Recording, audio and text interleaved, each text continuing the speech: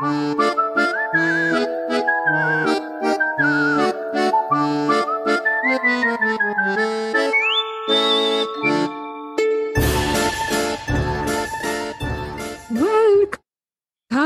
to 13 Days of Halloween. Ween. Whenever I do the echo part of that, it's like ween, ween, ween. And I feel like a 13-year-old boy, like she said ween. Nice.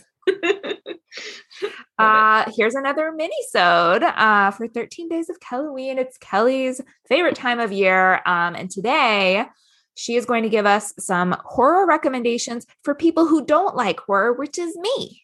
Yes. And a little bit Rachel. Yeah. I don't generally pick up horror, but I have read some horror that I've liked. Yes. Yeah. And also for best friend of the pod, Lisa, like I am here for you guys. So first, I would say it would depend on why you don't like it. Like, is it that you don't really want to be scared? Is it that you don't like blood? Is it that there's so much that you don't know where to start? And also the fact that if you just kind of go in blind, you're going to end up seeing something awful, either in terms of quality or in terms of, this is not what I wanted to see. Right. I mean, for me, it's a couple of different reasons. I think one is that I don't really know where to start, because I don't know what I would like and what I wouldn't. I don't mind body horror stuff. That doesn't bother me. It doesn't gross me out or anything. So I'm like, it's not real. It's just a book. But I do get scared. I think ghosts scare me, like things that are unexplainable. Yeah. And I guess that would also be like, do you like being scared? Because, no. I don't. Oh gosh, I hope this one is on YouTube because Julia's just like, no, not for me, thanks. But I would say, and I think most of these are actually movies, although there are also book versions. If you want to watch something that is definitely a horror movie, but not something that will like ruin your entire life or have you go weeks without sleeping, I would recommend Carrie by Stephen King. Mm-hmm.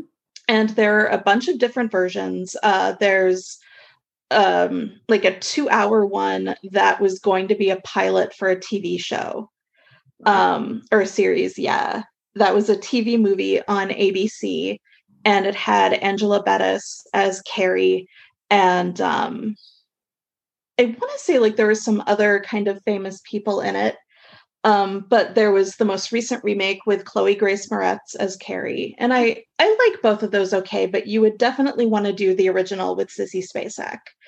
And I don't really consider it a horror movie, although I mean, it obviously is, but I think of it as more of a tragedy because here's this young girl who has been bullied at school, and her mom is this really horrible religious lady who has made her life and her daughter's life an absolute nightmare because, like she's very into religion and everything is a sin.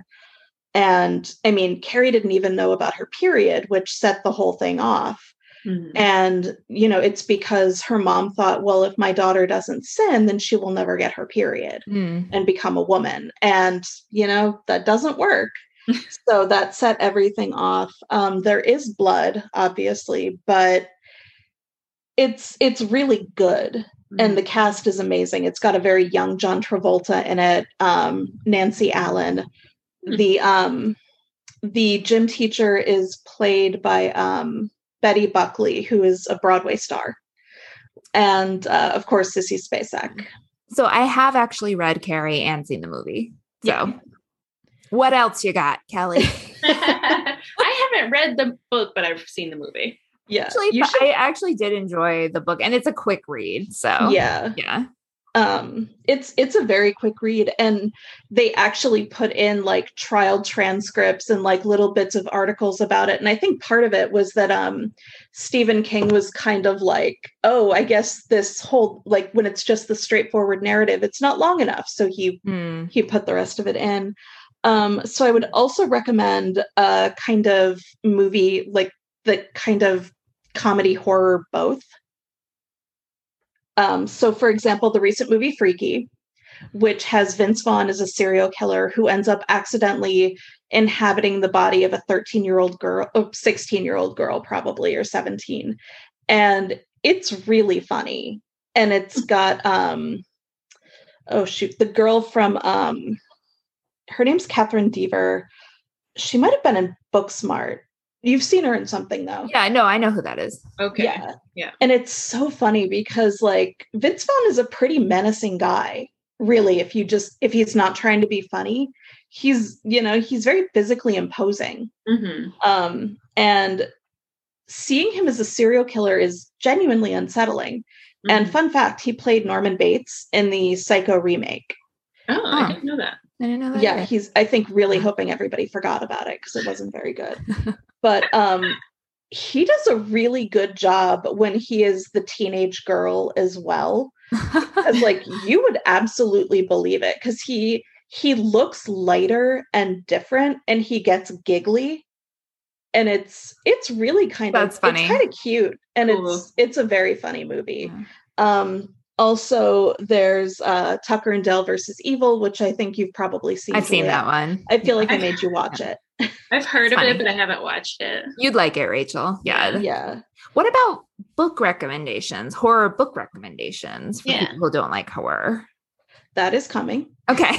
But my other one first is so I realized when we did our not bonus episode, but our episode on fairy tale retellings with Kay Ankrum, that even if it's something I'm not particularly into, I really like watching people who are passionate about it talk about it. Mm-hmm.